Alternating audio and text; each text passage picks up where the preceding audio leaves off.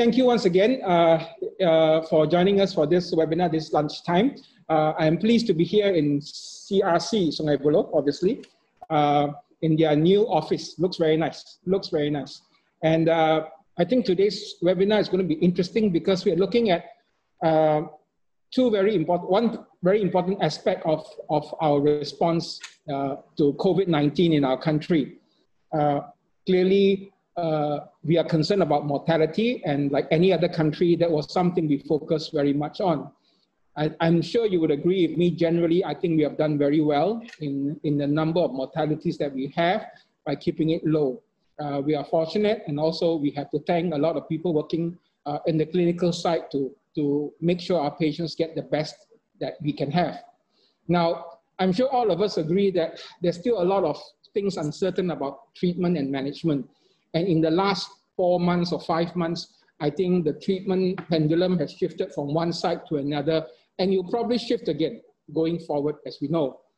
Lately, in the press, in the media, in the last month or two, there's been some breakthrough landmark studies that have shown some good data on certain therapeutics. And sometimes it's difficult to keep track with them because these things change so fast. And especially now in the COVID-19, when we have a lot of preprints, a lot of publications that get published even before they get adequate peer review, sometimes it can actually confuse things a lot in the clinical setting.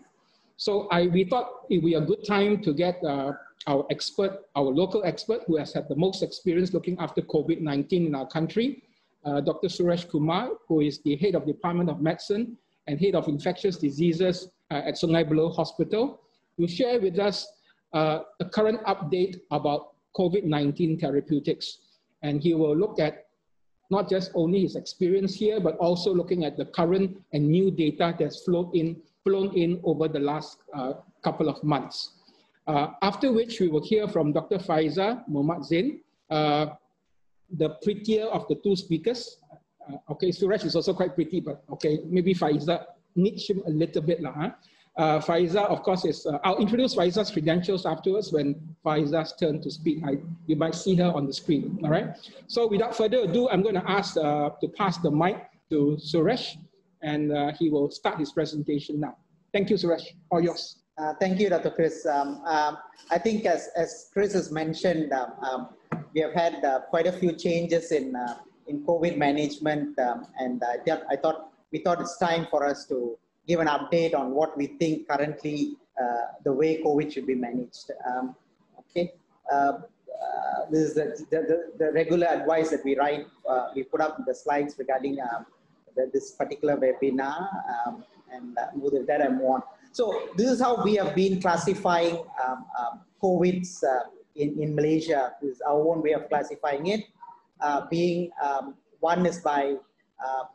One is using category 1 is called asymptomatic, down to category 5, that is critically ill with multi-organ involvement. So many of the things that I talk about are related to this clinical categories. So you can group category 1 and 3 as mild, because they are the ones who do not require oxygen at all. And the category 4 and 5 are the ones who require supplemental oxygen or require ventilation. And so that's how we divide our clinical categories, right? Okay. So if you look at our own data, this is the data about, we have, I think along with NIH, our CRC, as well as the rest of the centers in the country, we have managed to put in about 3,600 patients into a database currently. And this is the spread of the cases that you can see. Majority of the cases are mild cases, as you can see here, and the number of these are the severe cases, and these are the smaller in number, as you can see here. And the majority of the cases that we have seen in our country are mild. That means category 1, 2, and 3, and a small number that are severe. So to get you an idea of what proportion are mild and what proportion are severe in the country, right? So what do we do with mild disease, which means clinical category 1 and 2? The bottom row is sort of a picture of day of illness, right? This is a day of illness that we have. So what happens is they have a viral response phase, and then slowly the virus tapers off and they get better. And this virus response phase can be associated with no symptoms, mild symptoms, or a pneumonia which does not require oxygen. So that's the viral response phase. And when it comes to severe disease, category 4 or category 5, so we would like to see who, when, and how, right? So who gets these severe diseases? These are the risk factors for severe diseases: older age groups, pre-existing pulmonary disease, chronic kidney disease, diabetes with HbA1c 7.6 or above, history of hypertension, history of cardiovascular disease, obesity. These are the ones more likely to get severe disease, a risk factor. When do people get severe disease? We usually think they get anywhere from day 5 to day 10 of disease. That's when severe disease usually happens. What are the warning signs? What predicts that these people are going to get severe disease? These are people who have got a shortness of breath on exertion, those who have got SpO2 that is low, or somebody has got persistent or new onset fever. These are the ones, clinical features that tells us this person is going to deteriorate. Laboratory markers that tells us they're going to deteriorate will be increasing CRP or rising CRP, our CRP that is raised. We don't have data for it. We don't have solid data for it, but our impression is CRP is more than 70 to 100 seems to be a warning sign. Increasing ferritin or a rise ferritin, ferritin more than 500, we think it is a warning sign.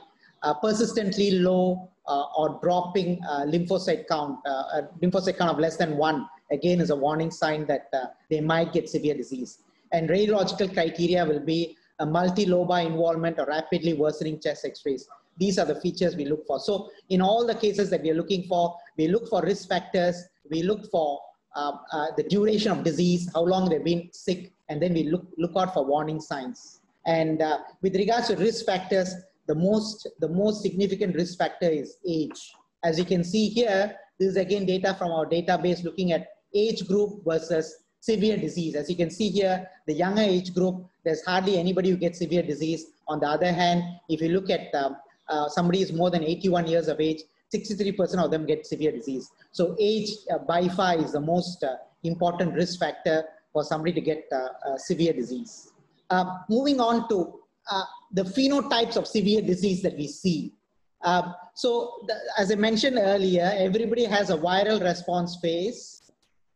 And then the people who get severe disease, especially one subgroup of them, what I call now as a CRS subgroup, a cytokine release syndrome subgroup, the host inflammatory response kicks in. And obviously it happens anywhere from day 5 to day 10 of disease. And the host inflammatory response kicks in and they get severe disease. So the severe disease is not because the virus is uncontrolled, the severe disease is because of host inflammatory response. So how do we pick up these patients clinically? We pick it up by persistent or new onset fever, increasing oxygen requirement. So all these actually, as you know, we call them warning signs. Increasing CRP, increasing ferritin, low or dropping absolute lymphocyte count, and if it is available, high interleukin 6 levels. So when we have somebody who's becoming more hypoxic, and along with it, we see all these markers, it sort of hints to us that this person is getting a severe disease because of post-inflammatory response. The second subgroup of patients that get severe disease is the ones that have got comorbids. So they have the viral response phase, and then their comorbids worsen.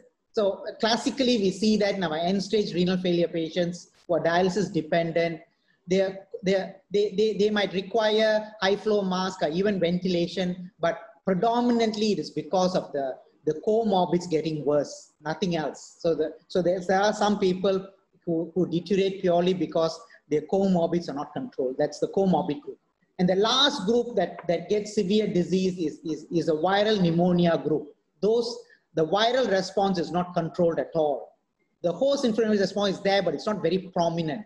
And this group are the people who have persistent or new onset fever and increasing oxygen requirement, but all these markers don't go up. These markers that tells us about inflammatory phase doesn't go up. So this is a group where there is a viral response phase that is predominant, and so depending on the risk profile, the patients could deteriorate because of any of these parameters, right? Okay. So when we look at COVID-19 treatment, so we have three modalities of treatment that I need to discuss about. One is the anti-inflammatory or immunomodulatory therapy. The second is antivirals, and the third is regarding the anticoagulation treatment. I'll just go through it one by one, right? Okay. There's an early study done in Germany that looked at IL-6 levels. IL-6 levels, just 40 patients. 40 patients, 1/3 of them required ventilation. And if you look at IL-6 levels, when the IL-6 level is less than 80, only 4% required intubation. The IL-6 is more than 80, it was 92% of them required intubation. And the IL-6 started going up about 1.5 days before intubation, sort of telling us whether IL-6 levels predicted people who need to be intubated. And so this sort of very early on told us that, you know, there is an inflammatory response that needs to be tackled when we control COVID, right? There are subsequent studies. There's a study in Italy where they gave IL-6 inhibitor called tocilizumab. When they gave IL-6 inhibitor tocilizumab, what happened? The D-dimer rates came down. The CRP levels came down. The ferritin levels bit more slow and coming down, and the absolute lymphocyte count went up. So all the warning signs I spoke to you about, all those sort of recovered. And if you can see here, the PaO to FiO2 ratio improved, the oxygenation improved, showing us that there is an inflammatory response, especially IL-6 increase, and correcting it makes it better, right? This is moving on to the recovery study in UK that was done in UK, which is just starting to come out as press releases before it comes out as a journal paper. In this particular study, they gave DEXA for as indiscriminately, not like how based on the warning signs I spoke to you about. I told you about the warning signs like CRP going up, ferritin going up. All that was not looked at. Everybody was given dexamethasone 6 milligrams and then compared with placebo. And they looked at 28-day mortality rates. So if you look at the 1,007 of them who are mechanically ventilated, dexamethasone improved the 28-day mortality by about 30%, 1/3. And if you look at those who are on supplemental oxygen, about 3,000 odd people, almost 4,000 people were in this study arm, it improved the mortality by about 20%. But if the dexamethasone was given for people who were not on supplemental oxygen, there was no improvement in mortality. In fact, maybe you could argue there was some non-significant direction towards harm. So sort of tells us that, you know, if you had to give, so majority, at least a big chunk of the deteriorations in severe dengue is because of inflammatory response. COVID. Sorry, dengue, sorry, it's COVID. Inflammatory, big chunk of the deteriorations in COVID is actually because of inflammatory response, because giving dexamethasone to everybody actually decreases the mortality rate. And then what do our MOH guidelines say with regards to this, right? So right from in April, we have said if patients on category 4 and category 5, those who require oxygen, if we need to look out for markers such as a cytokine release syndrome based on these criteria mentioned earlier. So when any of these criteria is present, then our recommendation is to give dexamethasone, methylpred, or tocilizumab. We have used a shorter course of treatment compared to what is recommended in the recovery study. This is our own recommendation. We are still continuing this particular recommendation. But we are not giving to everybody that requires oxygen worsening, but we are looking for markers of high cytokine release before giving it. And that's our data. Right? So that's regarding anti-inflammatory or immunomodulatory therapy. Moving on to antivirals, role of antivirals in treatment. So early on, there's been a study done by the randomized study done by the Chinese group that looked at Kaletra, lopinavir, ritonavir, an HIV drug that was repurposed for COVID, And the study, the final result of the study was lopinavir did not make a difference. But some information came out from that study is that we need to give antivirals early. If you can see this particular graph shows you whether there is no lopinavir given less than 10 days. When you give it lopinavir less than 10 days, it made a difference with regards to number of people who are becoming COVID negative. But if you give overall study, there was no difference. And so looks like for antivirals to work, we need to give it early. Second study is, there's a study from Hong Kong. Here they tried 3 drugs, interferon beta, ribavirin, and lopinavir, and the 3 drugs, interferon beta, lopinavir, and ribavirin, right? Again, so the Hong Kong study shows that, you know, if you were to use 3 drugs, less than 7 days, best outcome.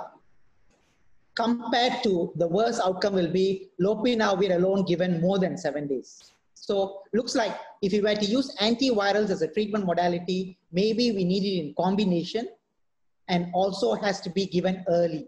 So this particular study says we need to probably give it less than 7 days of disease. And the most recent study is the study that looked at remdesivir. Remdesivir for treatment of COVID-19 done in US. And these are the baseline characteristic of patients. Majority of the patients they gave remdesivir is for hospitalized patients receiving supplemental oxygen. They've also had hospitalized patients not receiving supplemental oxygen. And then there are other groups, non-invasive ventilation, invasive ventilation, and ECMO. So these are 4 groups that they had. So this is the best, this is the least sick group, there's a subsequent group, and these 2 are the critically ill group. And they had about 1,000 patients, or 500 on remdesivir and 500 on placebo. Right? And if you look at the data, the ones that did not require oxygen, the outcome was not different. What they looked at was days to recovery, meaning how many days it took to go back to category 1 and 2, at least 2 category points less. That is days to recover, because the study was published so fast that they couldn't look at mortality data yet. And so if you look at it, the overall study, there was people who took remdesivir became well faster at day 11, while people who took placebo became well slower. It took 15 days. And most of that data was in the severe group, 12 days versus 18 days. The one that did not require oxygen, there was no difference in the 2 groups. So the question is whether the milder group, we ever need to give antivirals or not is a question that we have to ask ourselves. Okay? And if you look at the mortality, as I told you earlier, the mortality data was not complete. They did not have complete data for the mortality because it was published very early. The overall mortality benefit was 0.7, 30% better mortality rate, but however, it was not statistically significant. Overall, there was no mortality benefit. Either the study was not powered enough for that, or the study was terminated too early, right? But if you can look at the signals, the best signal was for category 5 in patients who required oxygen. In category 6 and category 7, those who required ventilation and or required high flow mask and non-invasive ventilation, it did not seem to make a difference. Maybe antiviral alone is not enough in this group. Maybe what the UK recovery study did, the anti-inflammatory drugs are required in this particular group. The antivirals made a difference in this group and this group as far as mortality benefit is concerned, but none of the data was statistically significant. We are waiting for more data from this particular study. The other drug that I want to talk about is favipiravir, which is available in Malaysia currently, but not available in many of the Western countries.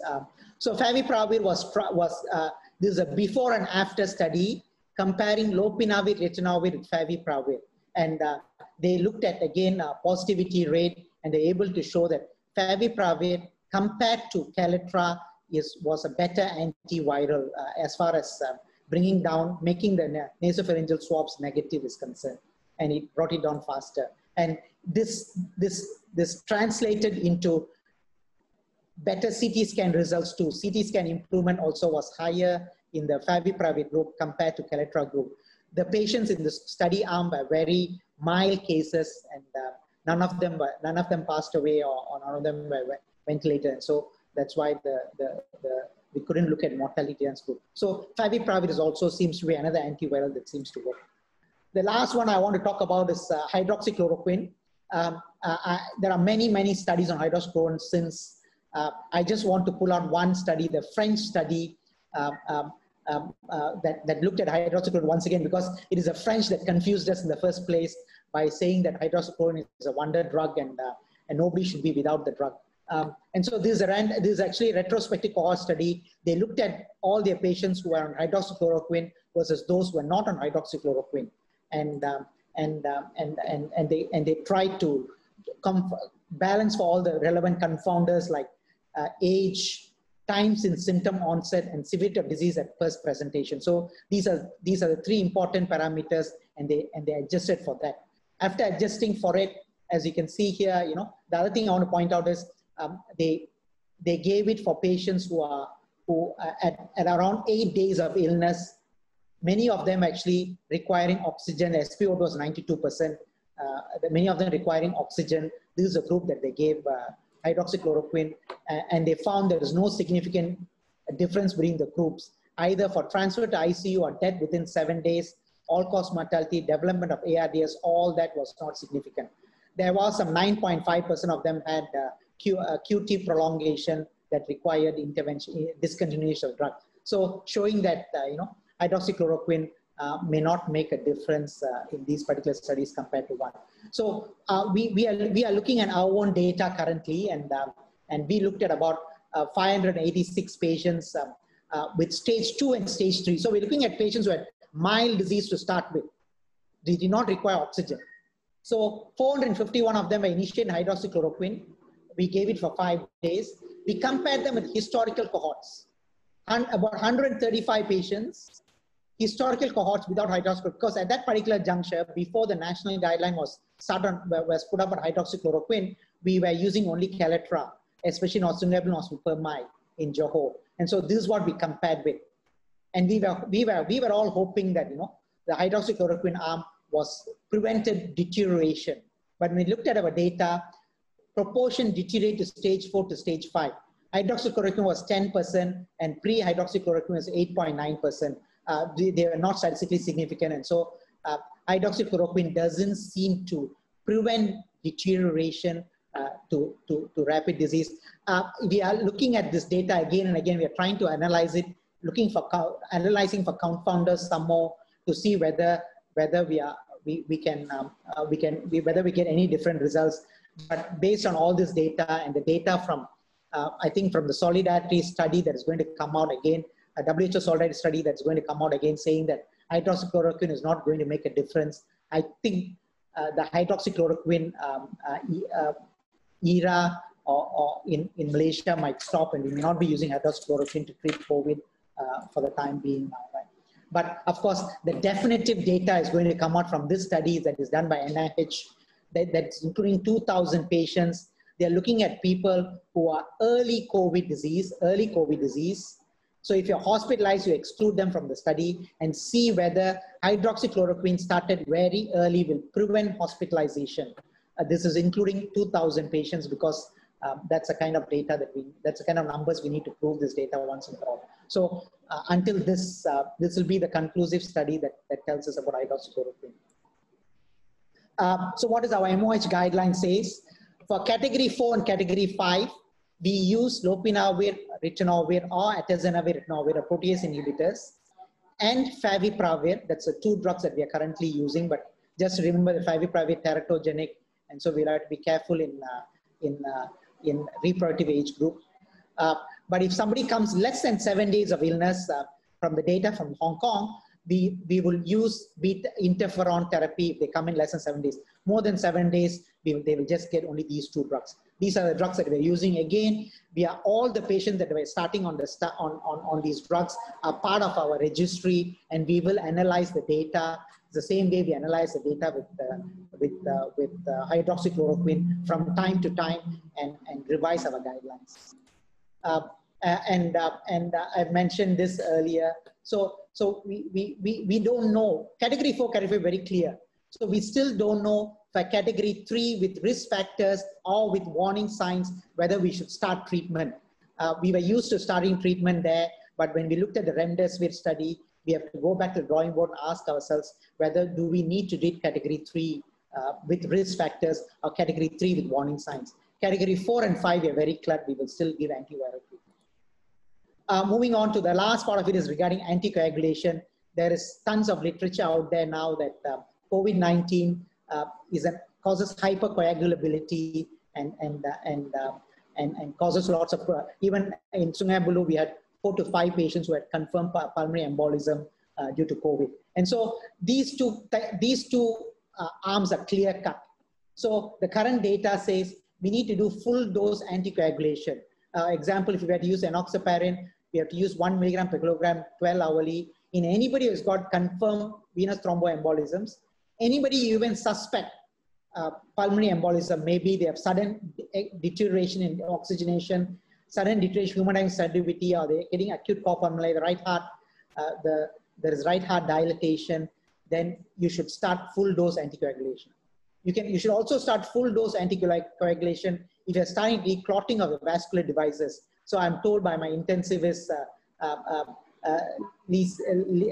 Dr. Lee C.K. saying that, CRT circuits very often gets clotted in COVID patients more than other critically ill patients. And so all these patients gets a full dose enoxaparin. While on the other side, prophylaxis, 30 to 40 milligrams, for example, if you had to use enoxaparin, 30 to 40 milligrams of enoxaparin, depending on renal function, we give for all patients requiring supplemental oxygen. So category 4, anybody in category 4, we start them on prophylaxis. But the current literature currently saying, data coming out from Europe, saying that these patients, while on prophylaxis, a lot of them are still getting thrombosis. And so this group is something that's being toyed now, and but there is not much data, but just by peer opinion, what is called high prophylactic dose anticoagulation, meaning the dose is something like 0.5 milligram. Last 2 slides. Okay, fine. Okay. So monitoring, what made a difference is it is not that the treatment, it is not the antiviral treatment and steroids and the anticoagulation made a difference. It's also the monitoring guidelines, self-proning and complete rest in bed and drug interactions makes a difference. So we taking a leaf from our dengue way, the way we manage dengue. So we came up with clear guidelines on how often to monitor for warning signs, how often to do blood tests to pick up those warning signs to decide. So if somebody's got category 3, we have to review the patients 3 times to look for these warning signs as well as look for any deterioration. And somebody requiring oxygen as category 4, we have to monitor them 4 hourly. Again, we have to look for, we might have to do all these blood tests to look out for cytokine release syndrome so that we can start anti-inflammatory immunomodulatory therapy early. And last thing is we also very learning from the Chinese group, where patients are starting to having exertional dyspnea, we encourage them to do self-proning, and we also ask them to be, as far as possible, complete rest in bed. And every single drug that we use, we go to this particular website and look for drug interactions, because many of the drugs that we use have got lots of drug interaction, especially in the ICU, because they can all prolong the QT interval. And that's it. Thank you. Yes. Dr. Suresh, if you can go back to slide 33, we would like you to repeat that slide. Sorry about it. One more slide, one more. Yes. Yes, this is the one. Okay. As I mentioned earlier, coagulation is a big problem with hypercoagulability in COVID. There's lots of reports on pulmonary embolisms, even in Sungai Buloh cohort, we have at least seen 4 or 5 patients who got confirmed PE. And so these two arms are very clear cut. We use full dose anticoagulant. Example, if you use enoxaparin, 1 milligram per kilogram 12 hourly for normal renal function. So for anybody who's got confirmed venous thromboembolism, or even if you suspect pulmonary embolism, maybe by suspect because there is sudden unexplained deterioration, oxygenation, hemodynamic instability, acute core pulmonary by right heart dilatation. When you suspect, you should start full dose anticoagulation. I'm told by my ICU colleagues that the CRT circuits become clotted very easily. So when you start seeing clotting of vascular devices, again, you should start full dose anticoagulation. On the other end, we recommend, example, enoxaparin, for example, 30 to 40 milligram daily based on renal function for any patient who requires supplemental oxygen. But data is emerging that patients who are while on prophylaxis, data from Netherlands as well as Europe, other parts of Europe, saying that patients on this prophylaxis still get venous thromboembolisms. And so now there is a recommendation that we should use high prophylactic anti-dose anticoagulation for a selected group of patients. And these patients are, but the problem with the high dose means 0.5 per kilogram 12 hourly, but whom to give is controversial because different centers recommend different things. Some recommend for all ICU patients. Some say we should base it on D-dimer values. Again, the D-dimer values are different. Some uses 3,000 as a cutoff. Some use 5,000 as a cutoff. But we will meet. We will discuss this, and we will come up with a consensus for this particular part. But I think some require high dose anticoagulation. Right. Between, was it okay? Did you catch everything? Yes. If not, okay, we can, we hear the missing slide, so we shall wait for the questions. Right. Okay. Thank you, Suresh. And I think he may have done this all in 40 minutes or so, but I think what he has done, he has squeezed 5 or 6 months of experience around the world into a 40-minute lecture, and he has done it very well. So he has made it very easy for those of us who are not actively seeing patients on a day-to-day basis. He has summarized it very nicely in a very compact form. So thank you, Suresh. Just a quick question. We will deal with the proper Q&A together with both speakers. I noticed that ribavirin, it's not in our MOH guideline now. Is that because of data or because of access? We initially started using ribavirin, and then we had problems with anemias and platelet issues and liver issues, and so it's a lot more messier drug to use, and other than Hong Kong, nobody else had tried the drug, and so we didn't subsequently follow it up with it. Right. Okay. Yeah, I think mainly it's issue of our own experience with ribavirin in treating patients with hepatitis, for example. There were issues. Well, okay.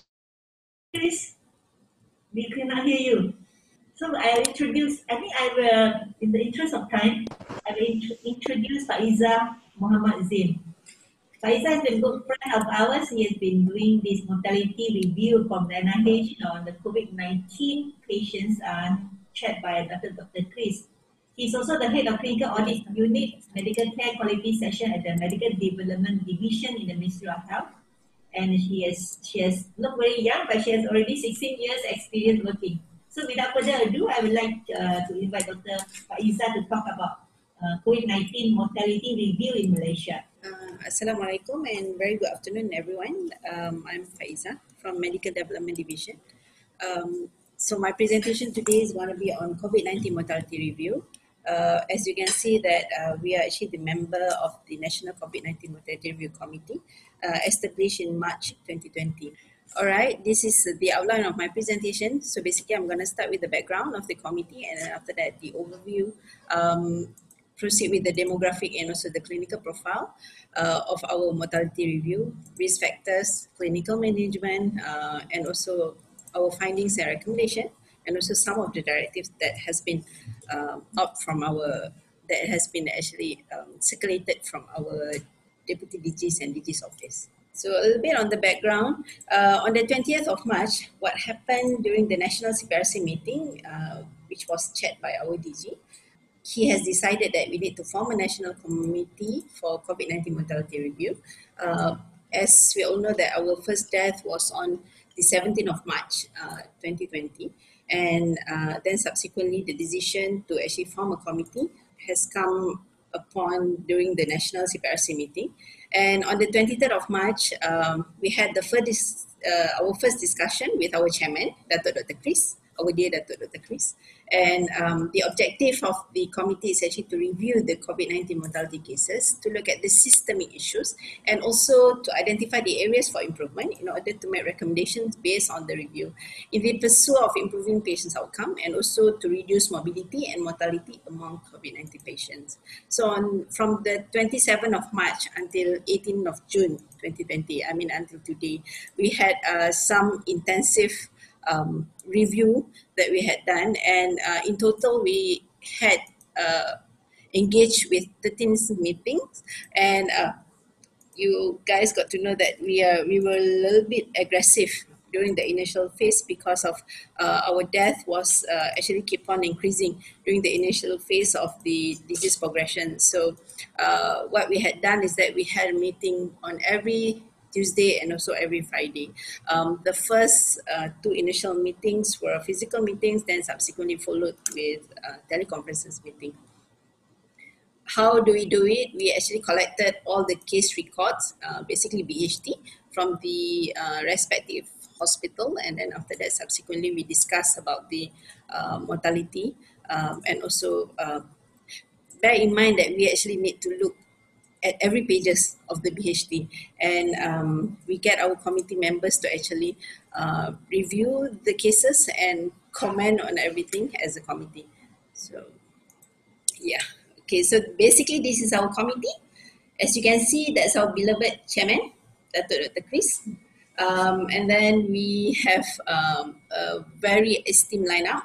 We have Dr. Melo with us, Dr. Lech, Dr. Shanti, Dr. Asri, Dr. Anusha, Dr. Siti Suhaila, Dr. Kaufman, sorry, Dr. Hidayah, Dr. Karil, Dr. Azaini, our forensic team, Dr. Sio, our forensic team, Dr. Fazila from our medical care quality section, Dr. Noraisha, and also Dr. Shanizan from medical development division.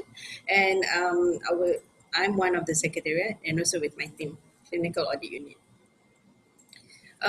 In January 2020, WHO has defined the death of COVID-19 is actually the death of a person with laboratory confirmation of COVID-19 infection, irrespective of clinical signs and symptoms.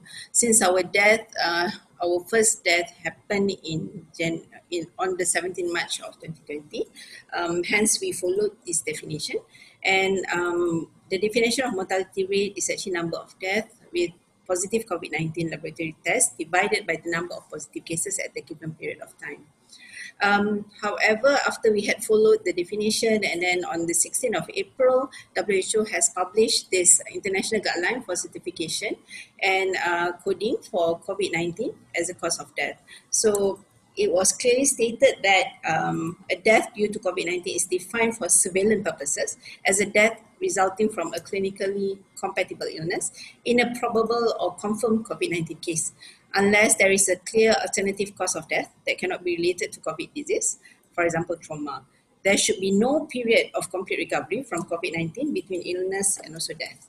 A death due to COVID-19 may not be attributed to another disease, for example, cancer, and should be counted independently of the existing conditions that are suspected of triggering a severe cause of COVID-19. So luckily for countries which had their first death after 16th of April, they followed this new definition. But for us, we still stick to the old definition. So a little bit overview on our mortality rate. As you can see, this is comparison with our Asian country. And you can see that Malaysians, our mortality rate to date until yesterday is at 1.42%, as compared to Singapore is 0.06%, Thailand is 1.85%, Myanmar 2.29%, and Philippines is 4.07%. Indonesia, yeah, as we all know, their mortality rate is about 5.49%. So we are actually doing quite well. And this is actually, the graph shows our first mortality until yesterday.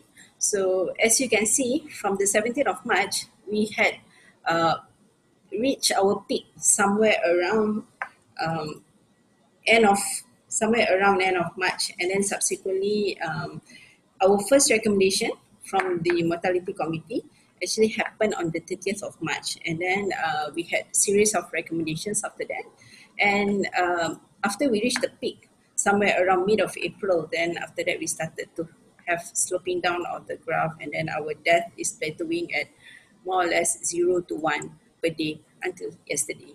So at this point of time, our death number is actually at 121, and our positive cases in Malaysia is 8,515. This is actually mortality by state. You do not need to actually conclude that Perlis is actually having the highest mortality. This is simply because the denominator is a bit lower in Perlis as compared to other states. But this is basically the mortality rate for every state. This is actually the number of mortality based on hospital. Again, do not assume that HKL is not doing well. It's nothing to do with that. It's simply because, as we all know, that in Malaysia, what we have done is that we have classified our hospital into COVID hospital, hybrid hospital, and also non-COVID hospital. So HKL happened to be one of the hybrid hospital. Also, Hospital Kuching is one of the COVID hospitals. Sungai Buloh again is a COVID hospital, and also Kluang is a COVID hospital. So of course, when they actually being referred to all those cases, of course, I mean, common sense, their death is going to be a little bit higher compared to other hospitals. And if we look at the next slide, we look at the cause of death. So based from the death certificates, about 81% of our cause of death is actually being contributed by pneumonia. And then the moment the patients sets in with pneumonia, they started to have multi-organ failure, ARDS. But having said that, there are few instances, about 9%, about 10% actually, patients die because of acute coronary syndrome, perhaps due to complication of that disease itself, or maybe because of it's the primary disease. As you know, like what Dr. Suresh had mentioned, that most of the patients, they have multiple comorbid hypertension. Some of them is a well-known case of heart diseases, acute coronary diseases. So this is bound to happen. And then there are about 4% died due to malignancy, and isolated cases about 0.8% due to acute pulmonary edema, hanging, severe dehydration, ruptured AAA.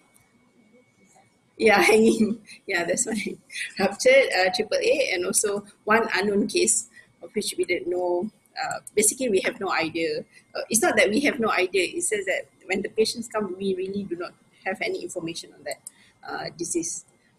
Okay, then we proceed with the demographic and also clinical profile data. This is roughly based on nationality or mortality. Majority of our death is actually Malaysian, about 96%. Non-Malaysian contributed about 3.3%. Unknown is about 0.83%. This is the gender-specific mortality rate. Hold on, wait a moment. Oh yeah, I can change it here. Easier for me. No, because the video is on this side, so I can't see. But anyway, yeah, I can. Now I can. So basically, gender-specific mortality rate. Basically, okay, as what we know, that male is actually more predominant than female in terms of mortality rate, and also in terms of number of positive cases.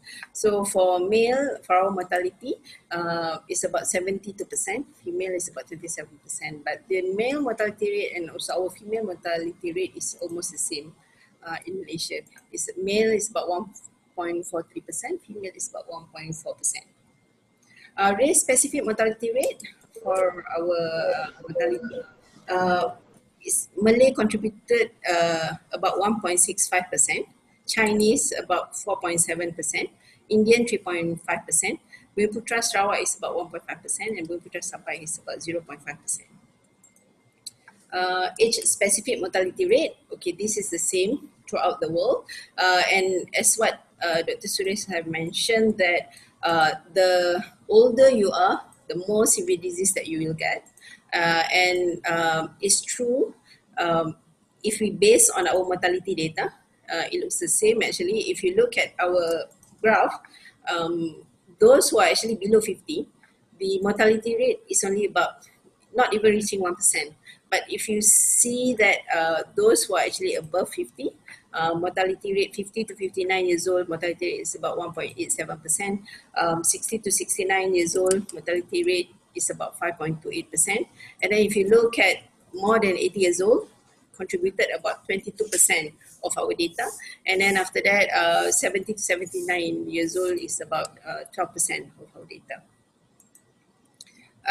And when we look at the onset of symptom to death, the mean is actually about 16 days. And then if you, majority of them actually died after the onset of symptom more than 9 days. So it's about 87%. And if you look at symptoms, onset of symptom to admission, majority of our patients actually presented to us. The mean is about 7 days, and majority of them came after a week. So it's quite a late presentation, like what Dr. Suresh mentioned just now. The best time to catch up is actually when the onset of symptom is actually less than 5 days. So if you look at our data, most of them actually came after 7 days, after a week. So admission to death, somehow when we manage our patient, majority of them managed to survive more than 9 days. So about 50% of them actually stayed in our hospital more than 9 days. So the mean is actually about 10 days, and the more than 50% is more than 9 days. So the stage at the presentation, I mean during admission, majority of our cases came late. About 21% came at the stage of 3, and then after that 57% came at stage 4, and then about 14% came at stage 5. So as we know that Dr. Suresh have mentioned just now about when we talk about stage 3, it's actually still mild, but it can progress to stage 4 quite easily, as we know that the disease progression is very, very fast. Patient can deteriorate very, very fast. So when patient presented to us at stage 3, so usually that is the time that we need to alert our anesthetists and also our team to be more vigilant in terms of managing these patients. Presenting symptom, the most common presenting symptom is actually shortness of breath, but this is not surprising simply because when they come at the stage of at stage 3, stage 4, and also stage 5, they were already very symptomatic, and at the same time they required supplemental oxygen, followed by fever, cough, diarrhea and vomiting, and also myalgia, then sore throat. And 2 of our mortality cases, they presented with anosmia. Where do they come from? Majority of our mortality cases came from government hospital, referred from government hospital, and then followed by walk-in into our ED. Then after that, referred from our clinic Kesihatan, followed by referred from private hospital, and then some from PKD, some from GP, some from the quarantine center. So we move on to the risk factor. It's the same like what Dr. Suresh has presented just now. Majority of our patients, our case actually with underlying hypertension, diabetes, followed by diabetes, and then coronary artery disease, dyslipidemia, chronic kidney disease, obesity, heart failure, malignancy, and then followed by chronic liver disease. And one of the disease is actually had underlying HIV. When we talk about others, it's basically immunocompromised state, of which they have some psoriasis, they have hyperthyroidism. So it's multiple comorbids actually. And if we look at this data, basically we can see that about 70% of our disease have multiple comorbidities, more than one comorbidity, about 70%. And single comorbidity contributed about 22%. No comorbidity contributed about 8.5%. But when we talk about those diseases with no comorbidity, what happened was they actually usually presented late.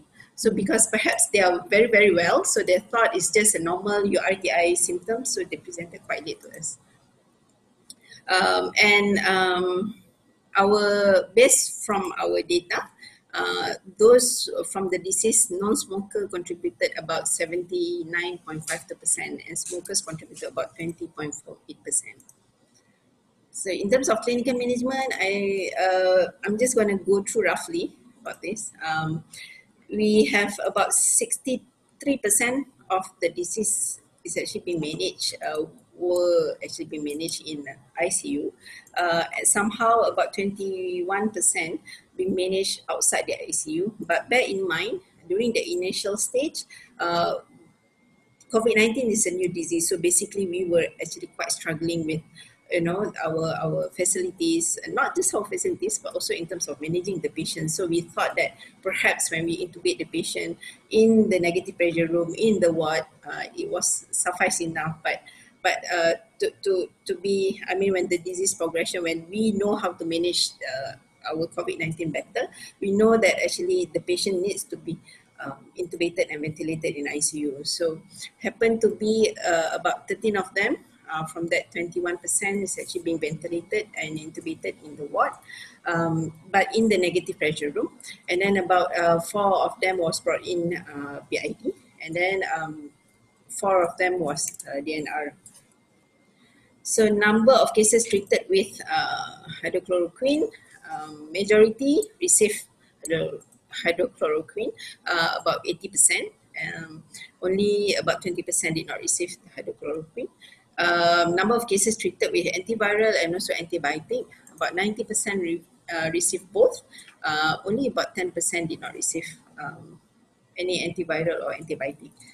But as you can see, the 8 is actually being, the fraction of the 8 is actually coming from the BID and also from the DNR cases. Okay. So after we have reviewed majority of the cases, so basically we have 121 cases, and we managed to actually look into around 70 BHT to date.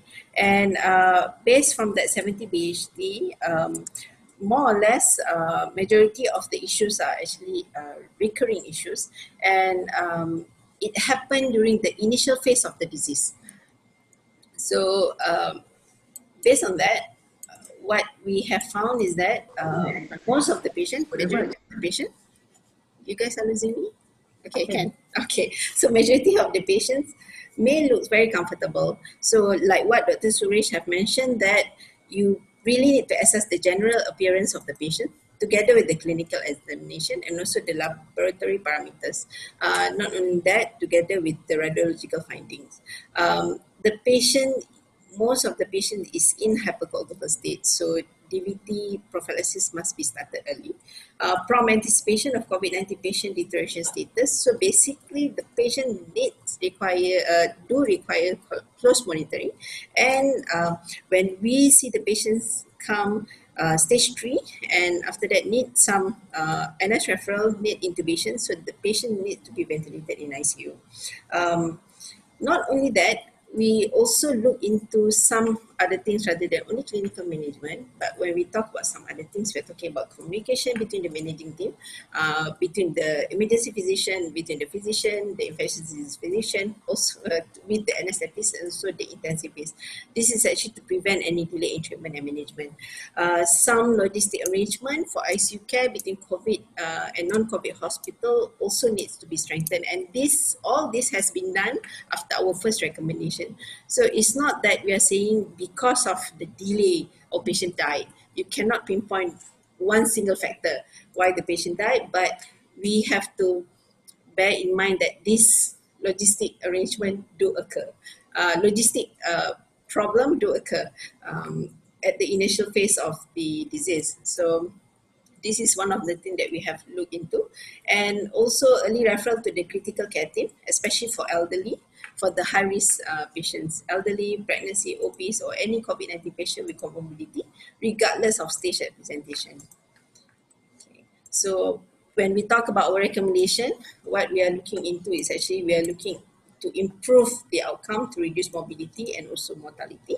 And at the same time, we are looking at the post MCO and also future pandemic preparedness. So because of that, we are looking into three things, of which we are looking at the structure, the process, and also the outcome of what we are doing on the ground and also at the administrative level.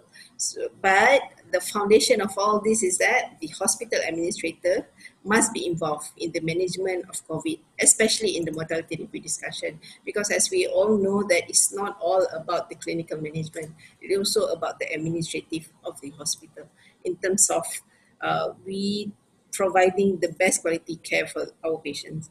And also at the same time, we need to enhance multidisciplinary communication in managing COVID-19 cases, and also the teamwork must be there in order for us to actually achieve all this. So in terms of structure, basically we have proposed that patients should be managed in ICU, the hospital must prepare a mortality report, and also systemic referral and patient transfer from one center to another must be there. For our preparedness, future preparedness, post-MCO, and also another pandemic preparedness. I hope not, but we never know. So in terms of structure, our intensive care unit shall be equipped with negative pressure room, proper logistic and resources management in terms of transferring COVID-19 patients, proper laboratory setup, and also the planning of the capacity building of the subspecialty training, especially for intensivists and infectious disease physician. When we talk about process, we must remember that need to comply with the usage of whatever, the admission sheet that we have come out, monitoring sheet that we have come out, and also the guideline of COVID-19 management. All this we have come out with the help, with collaboration with our ID physician, with our hospital administrator. So the compliance to all these policies that we have put in line is actually a must. And early referral to the critical care team. For the post-MCO and future pandemic preparedness in terms of process, we must remember that continuity of care of COVID-19 patients is very important, especially when we talk about the from the COVID hospital to non-COVID hospital. So the continuity of care must be there. Adherence to the utilization of PPE and also guideline, and also we might need to consider to use mechanical CPR device for infectious disease patient. And in terms of outcome, clinical documentation needs to be improved. Basically, no more chartology, especially on the respiratory rate, the examination finding, especially on exertional dyspnea, on the SpO2 monitoring, DVT prophylaxis, and also standardized blood investigation that may indicate patient status, like what Dr. Suresh mentioned, CRP, and also serum ferritin. And then in terms of future preparedness, we need to develop a guideline for DVT prophylaxis. I believe that this is work in progress with the intensivists, and then revision of SOP and guidelines from time to time. It's a new disease, so it's still evolving in terms of management, and hence our SOP and also our guideline must be revised from time to time. We also need to focus on research and publication. We do have a lot of data, but yet, you guys know what I'm talking about. So we must focus on research and publication. And then after that, continuous education and also continuous awareness on COVID-19. And we should use postmortem as a tool to understand the clinical cause of disease, of which we usually, sometimes we take it for granted, I must say. So that is the reason why our postmortem team, our forensic team is actually on board with us in the committee. I'm sure Datuk Chris is agree with this. Okay, so I'm going to share you with some of our directives. So basically, we had our first meeting on the 28th of March. So on the 30th of March, we came up with our first admission sheet, and this is together with our ID physician, and it has been circulated on the 30th of March. And then after that, on the 12th of April, we come up with our infographic recommendation, enhance quality care, improve patient outcome in hospital setting for COVID-19 patients. So we were talking about the admissions, what to do during admission, what to see during admissions, what do you need to identify during admissions, and then after that, during inpatients time, what do you need to monitor, what do you need to actually really look into when the patient is actually in the ward, and then after that, the discharge plan, what are the criteria for discharge plan, the discharge criteria from the ward. And then continuous surveillance letter, a lot of letters coming out from the Deputy GT office. I think everyone knows this, but the two most common, not most common, what I mean is that the most aggressive letter is actually coming from Deputy DG when he talks about the continuous surveillance of patients, COVID-19 patients management. So if you look into the letter, the content is actually more or less the same, but we really have to do it very aggressively, because at that point of time, we really think that there's no other way to do it rather than being very aggressive in terms of our directive. And we also have come up with reclassification of the cause of death based on the new guideline that came out on the 16th of April. So we need to reclassify our death. It's not that we want to actually amend the number of death, but we really need to be clear of our death, whether is it whether the patient died because of COVID, or died of COVID or died with COVID. So this is the reason why this letter came out. And then at the same time, we actually have circulated another letter for the hospital to do their own mortality review at hospital level for COVID-19 death. So in summary, our committee hopes that our recommendation made will be taken into consideration, of which majority of our recommendation has been taken into consideration. And this is actually to ensure the best outcome and the highest quality of care being delivered to our patients. And the recommendation must be carried out in synchronization with the clinical team in the management of COVID-19 patients. And the findings and data that has been generated should be combined with our clinical data to ensure the overall improvement can be carried out systematically. As a committee, with the collaboration with NIH, with CRC actually, with Datuk Ghos's team, we are coming out with our paper, our very first paper on mortality review, perhaps somewhere next week. Perhaps somewhere next week. So tunggu. Yes. Yeah. So with that, I thank you.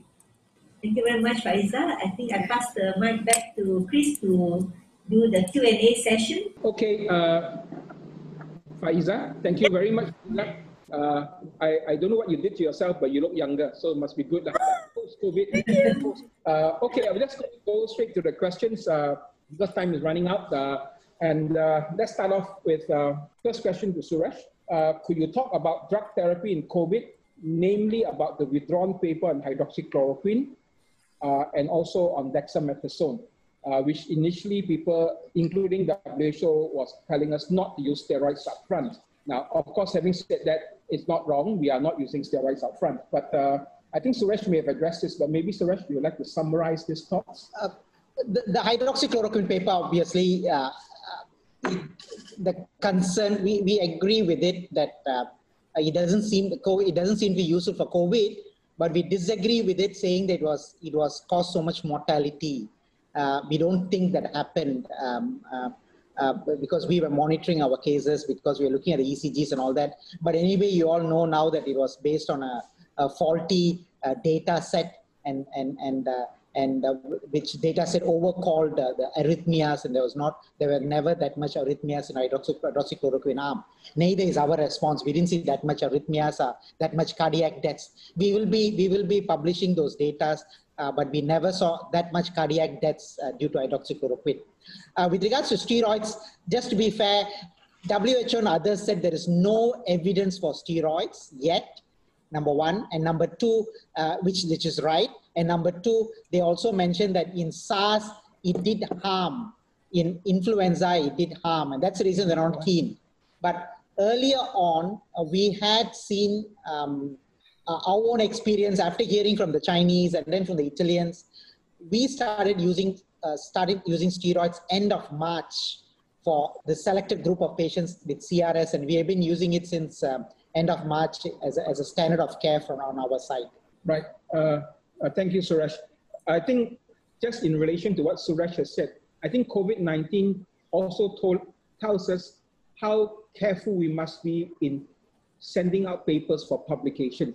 I think our robustness in reviewing research papers cannot be let down. And here, because of the need to get data out fast, I think many publications, many journals let loose on that particular area, became more lax with that area.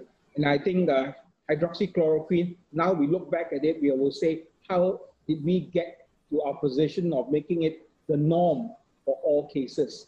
And I think that is a good example for us not to follow again. Now, the next question, let's talk to Suresh, but here, to be fair, I'm not sure whether you're looking after babies anymore, but okay, about Kawasaki-like illness among pediatrics. Perhaps you have some feedback from our pediatrics. We have not seen one so far, but I think it's a rare manifestation, and lucky for us, we didn't have that many patients infected in that age group in the country, and so we have not seen one so far. And I'm not surprised because it is a very rare manifestation. Right. As Suresh mentioned, I think our number of cases of peds were actually very small compared to the adults. So we probably won't be the country where you want to look for such cases, right? But it's good to be aware, certainly. I want to ask a question to Faiza. We know that in the later parts of our National Mortality Committee, we brought in our forensic colleagues to help us in the committee. Can you share with us, or clearly we are not doing post-mortem for every case going forward. Let's hope there are not many more cases to come in terms of mortality. But going forward, what is our game plan for Ministry of Health in terms of when do we do post-mortems among COVID-19 cases who may pass away in the future? Faiza? Okay, thank you, Dr. Chris, for the question. So, based on our last discussion with our forensic team and also at the National CPRC, we will proceed with postmortem for the unknown death and also for BID cases. So not everyone we will consider to do postmortem. And perhaps for those patients who death at a very young age, so we might consider that to proceed with our postmortem. So that was the plan, the last plan that we have discussed. I think there's a question on COVID-19 strain in Southeast Asia. I'm sorry, I'm not well versed with the different strains that is infecting the different parts of the world currently. Okay, yeah, not something we are looking at the moment, to be frank. At least maybe only in Myanmar, only within Myanmar. The next question is: are there any COVID-19 cases in Malaysia or abroad that affects patients with hemoglobinopathies such as thalassemia or sickle cell? I'm not sure. Offhand, I can't remember of a case that had thalassemia. Sickle cell disease, of course, it's very rare in Malaysia. Offhand, I can't think of a thalassemia patient with COVID-19, but I've got to miss one of them. What is the next question? What is the panelist's view on using HCQ at early stage of COVID-19 that reduce severity of disease? So this is what we were hoping, right? We were hoping that when we start hydroxychloroquine in the early stage, it'll prevent severe disease. The preliminary data on our data set, which is unfortunately is a before and after study with historical cohorts, tells us that it did not do so. It did not prevent, did not reduce the severity of COVID-19 patients, number one. Number two, of course, our study is not powered enough. It can only pick up to an 18% difference. Anything less than an 18% difference, we can't pick it up. The more definitive study is the NIH study that's going to be published soon. And so currently there is no data to say that it does that. It reduces severity of COVID-19 patients. Thank you, Suresh. The next question is maybe a topic that you have covered just now, but a question is on hydroxychloroquine. Perhaps they missed that slide you talked about. What is the role of hydroxychloroquine? Yeah, I saw the question just now. Yeah. So the other question was like regarding WHO withdrawing the recruitment. I think we had some discussions yesterday, and I think the WHO's preliminary data also shows that the hydroxychloroquine compared to placebo, there was no advantage of hydroxychloroquine over placebo.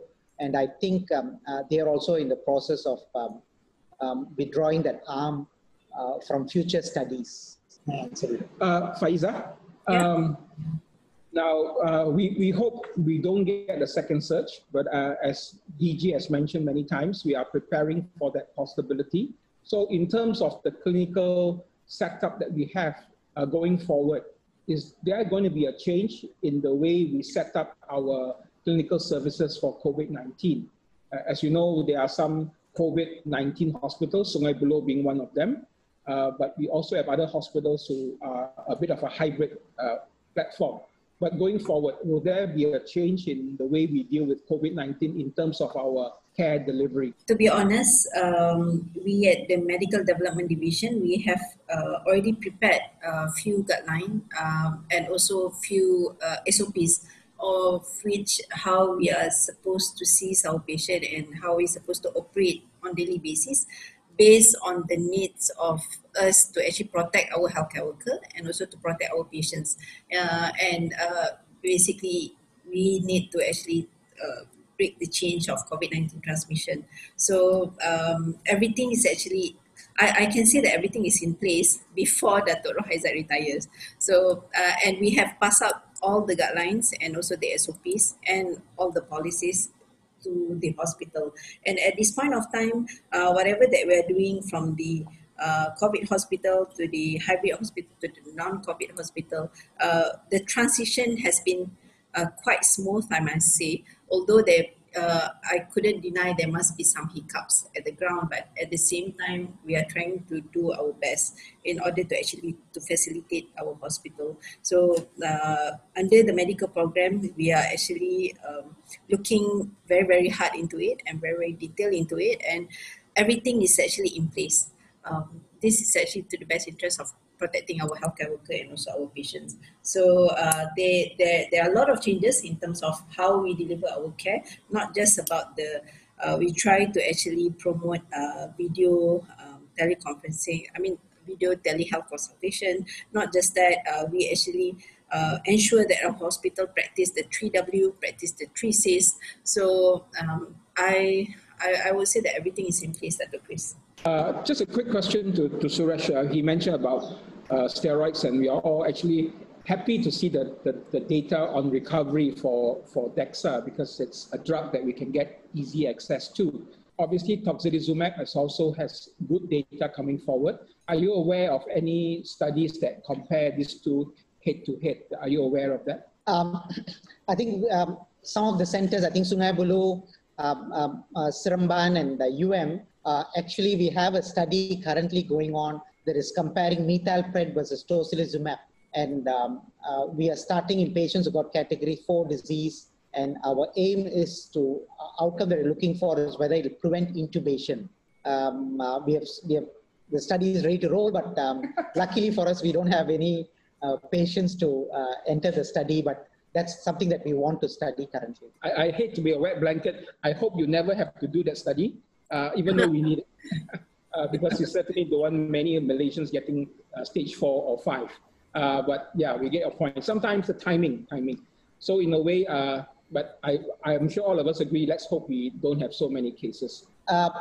There's a question here. Are patients on disease-modifying agents and long-term or less aggregate CRS? We don't know yet. We don't have enough patients in these groups for us to tell you whether they can. Frankly, I've not seen a single patient on disease-modifying agents who got COVID so far. Maybe they're very careful in not making sure they are maintaining social distancing, and so we don't know that yet. Total mortality, my friendliness, if I'm not mistaken, I just want to point out to you regarding frontliners and heart and COVID, right? So our data says 52% of the frontliners got COVID because of from a healthcare worker to healthcare worker. About 21% got COVID because they got it from the community. Only 18% of them got it from another patient, right? So it's a very small group of people who got it from other group. The second data I want to point out to you is we did antibody study for about 400 frontline healthcare workers for managing COVID in both HKL and Sungai Buloh, but we didn't find a single one who had antibodies. You know, that's the second amount of data I want to point out to you, right? I think there were 2 frontliners who's passed away due to COVID. If I remember right, there's one in Perlis, another one in Johor. That's the data. Are we going to use convalescent plasma in Malaysia? We have convalescent plasma available. We have already collected it and we have kept it ready. And of course, you know, with so much data and so many other drugs available, we have not used one yet, but we have it if it needs to be used. I'll answer the last one and then I'll ask Faiza to answer the pitfalls that we picked up. Unfortunately, I don't have the data on sequencing of the viral strains and mutations. Maybe we should ask NIH whether they will consider another update on these issues from IMR on a later date. Yeah, we did hear from IMR that they have been doing this. And of course, when we do a lot, you might find some change in the sequence, which doesn't mean it's a sustained mutation. But I think it's a good idea. Maybe Dr. Goh can pass a message to the IMR folks, maybe perhaps find the right time to talk about this as well. Now, Faiza, I know you gave a short summary just now, but if you could summarize very quickly, what are the common pitfalls that we picked up from the mortality review? I think especially during the first few sessions that the common pitfalls that we pick up from our mortality review, of course, the monitoring part. But this is all happened during the initial phase of the disease. So basically, we are talking about somewhere in March and early April. Because subsequently after that, it seems that everything seems to be in place. So as you can see from our graph, everything has gone down and become plateauing. So it actually reflects a lot on the aggressiveness of our management on the ground. So, but the common pitfall is actually, again, is our monitoring at the initial phase and also the awareness to our people that they need to come early. Basically, the suspicious of the disease on the ground. So as we progress, as we go along from March to April to May, then even our community is more aware about the disease. Then subsequently we can detect the disease at the early stage and then early admission, early stage of presentation. So that, I guess that's the reason why that we are actually doing quite well at this point of time. Thank you, Faiza. All right. Now, we're going to wrap up soon, but if there are any questions, feel free to send in. Can I add a little bit more information? So basically, the death among our healthcare workers, our frontliners, there are 2 deaths. One is actually in Johor and another one in Perlis. But both, they did not contract the illness from our patient or from you know, they contracted the disease basically from the community. So it's not coming from our routine work. So I have to make clear of that. Yeah. Okay. I think having said that, as what Suresh has said, I think despite the initial problems with PPEs and things like that, generally the guidelines are robust enough in terms of addressing infection control issues with COVID-19. And I think we should be comfortable with that. And now that as we are prepared for the second surge, perhaps I think we can probably deal with it even better going forward. Yeah. Yes. So I think we are pretty okay in that area. The most important thing is whether our compliance, our adherence to it, whether our folks who are treating patients are adequately trained and motivated to do that. All right. We know it works. I think that's clear enough. It's the sustainability part actually, Dr. Chris. Correct. And I think the fear for many of us is as our numbers drop, and it happens in all types of outbreaks, just like dengue, as the numbers drop, all of us get a bit complacent. All of us think that maybe I don't have to wash my hands so much, I don't have to wear this or wear that, nothing happens anyway. I hope nobody becomes the first case because of that. So I think for the leaders on the ground, the heads of services on the ground, they must make sure they maintain how important this is. It is still a very deadly disease. I think look at the world figures. It is still more than 400,000 people have died from this disease around the world. It's no joke. It's no joke. Now, one last question here. Suresh, maybe. Could you comment on the false positive on PCR testing? I heard him snigger when he saw that question, so let him snigger some more. Okay. In false positive PCRs, so we do have patients. It's tricky to say what is false positive because, as you remember, COVID diagnosis requires a PCR. The gold standard is PCR positive. So when a PCR is positive, but the patient, the patient doesn't have any symptoms, which is okay because many people are asymptomatic. If the PCR is positive, they're asymptomatic, and in addition, nobody else seems to get the disease, then the question now is whether it is false positive or not comes up, right? So the possibilities are, we are picking up these people towards the tail end of their disease at day 13 or day 14 of the disease. That time, the PCR can be as low values. That could be one possibility. The second possibility I want to point out is this, it's a statistical stuff, right? So whenever you have a disease that is very rare, when a disease becomes rare, slowly what will happen will be, even though the sensitivity and specificity of the test is very good, the positive predictive value of the test starts dropping. So the chance of you coming out the false positive is high. And so as we start getting our disease incidence in the country is lower and lower and lower, the positive predictive value of any diagnostics test will drop. And that's something that we cannot run away from. And so obviously, we need to put clinical and epidemiological data all together to determine the value of any test result. Yeah, I mean, the question here was about false positives. And as Suresh mentioned, it's a very sensitive test if the sample was taken adequately. So false positive probably doesn't happen that often unless there's a significant contamination at the lab level. But the SOPs are really out there, so I think that probably doesn't happen very often. False negative is a whole different ballgame, depending when you take the test, depending how the specimen was taken, etc. And as Suresh mentioned, especially when numbers in the community drops, how sensitive the test is also will be impacted upon. So it will change.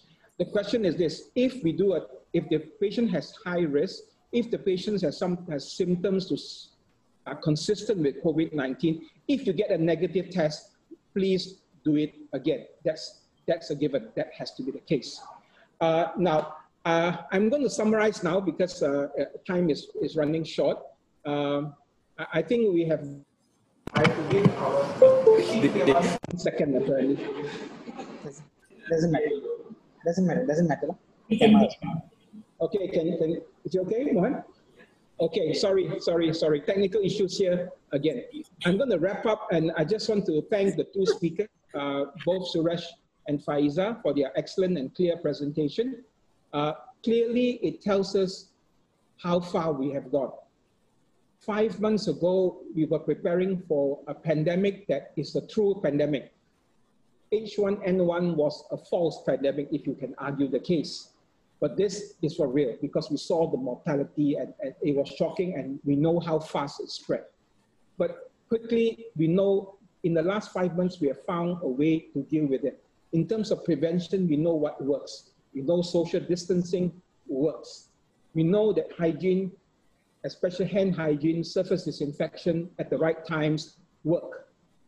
And I believe strongly that masking works, especially in a confined space where you cannot social distance. We know that works, and we are pretty solid with that. We also know in terms of treatment, there's been also significant progress. Even hydroxychloroquine now, that we understand that it may not work so well, to me is progress. We are not using it as much now, and as Suresh mentioned in the guidelines for Ministry of Health, we have sort of dropped it in the initial recommendation for treatment for COVID-19. But over the last 4 or 5 months, we have now good data on remdesivir, a drug that we do not have free access yet in this country, but I guess it will come, maybe take a bit longer. But we are not completely helpless. We do have the antivirals that we have repurposed, for example, Kaletra or lopinavir that we can use for that. We have the interferon, and of course, we have favipiravir, which actually is an anti-influenza drug. So there's something we can do. We now understand the way to use the immune modulators, and dexamethasone is not expensive. So I think that's an important message to say that when patients get admitted, it's not just for isolation, there's something we can do for them. And I think that's important. One thing that I think Suresh alluded to, and also something we saw clearly in our mortality reviews, that many patients, especially during the early part of the outbreak in Malaysia, many of them came in very late. And I think the moment they came in, they were in 4, they were in stage 5, and the doctors on the ground were struggling with it. So I think this is an important message that we as healthcare providers and other stakeholders must share with our population. If you have symptoms, you need to come forward early enough. And we hope that the testing platform will be fast enough and broad enough, wide enough that we can pick cases up early and we can get onto the management earlier. Because now we can safely say there are some treatments that we know can work. And I think that's an important message. So with that, I would like to wrap up today's session. Again, thank you, Suresh. Thank you, Faiza, for your excellent presentation. Thank you, Dr. Goh, as usual, for standing in for me and also making sure all of us behave ourselves, except for the internet access in Sungai Buloh. Maybe you can donate something again. He likes to donate things to us. So with that, I'd like to thank everyone who has joined in today. I hope you have a great coming weekend. And if it's not too late, to wish you Selamat Hari Raya. So with that, thank you from ICR and NIH. Thank you very much, everyone. Thank you. Bye-bye. Thank you.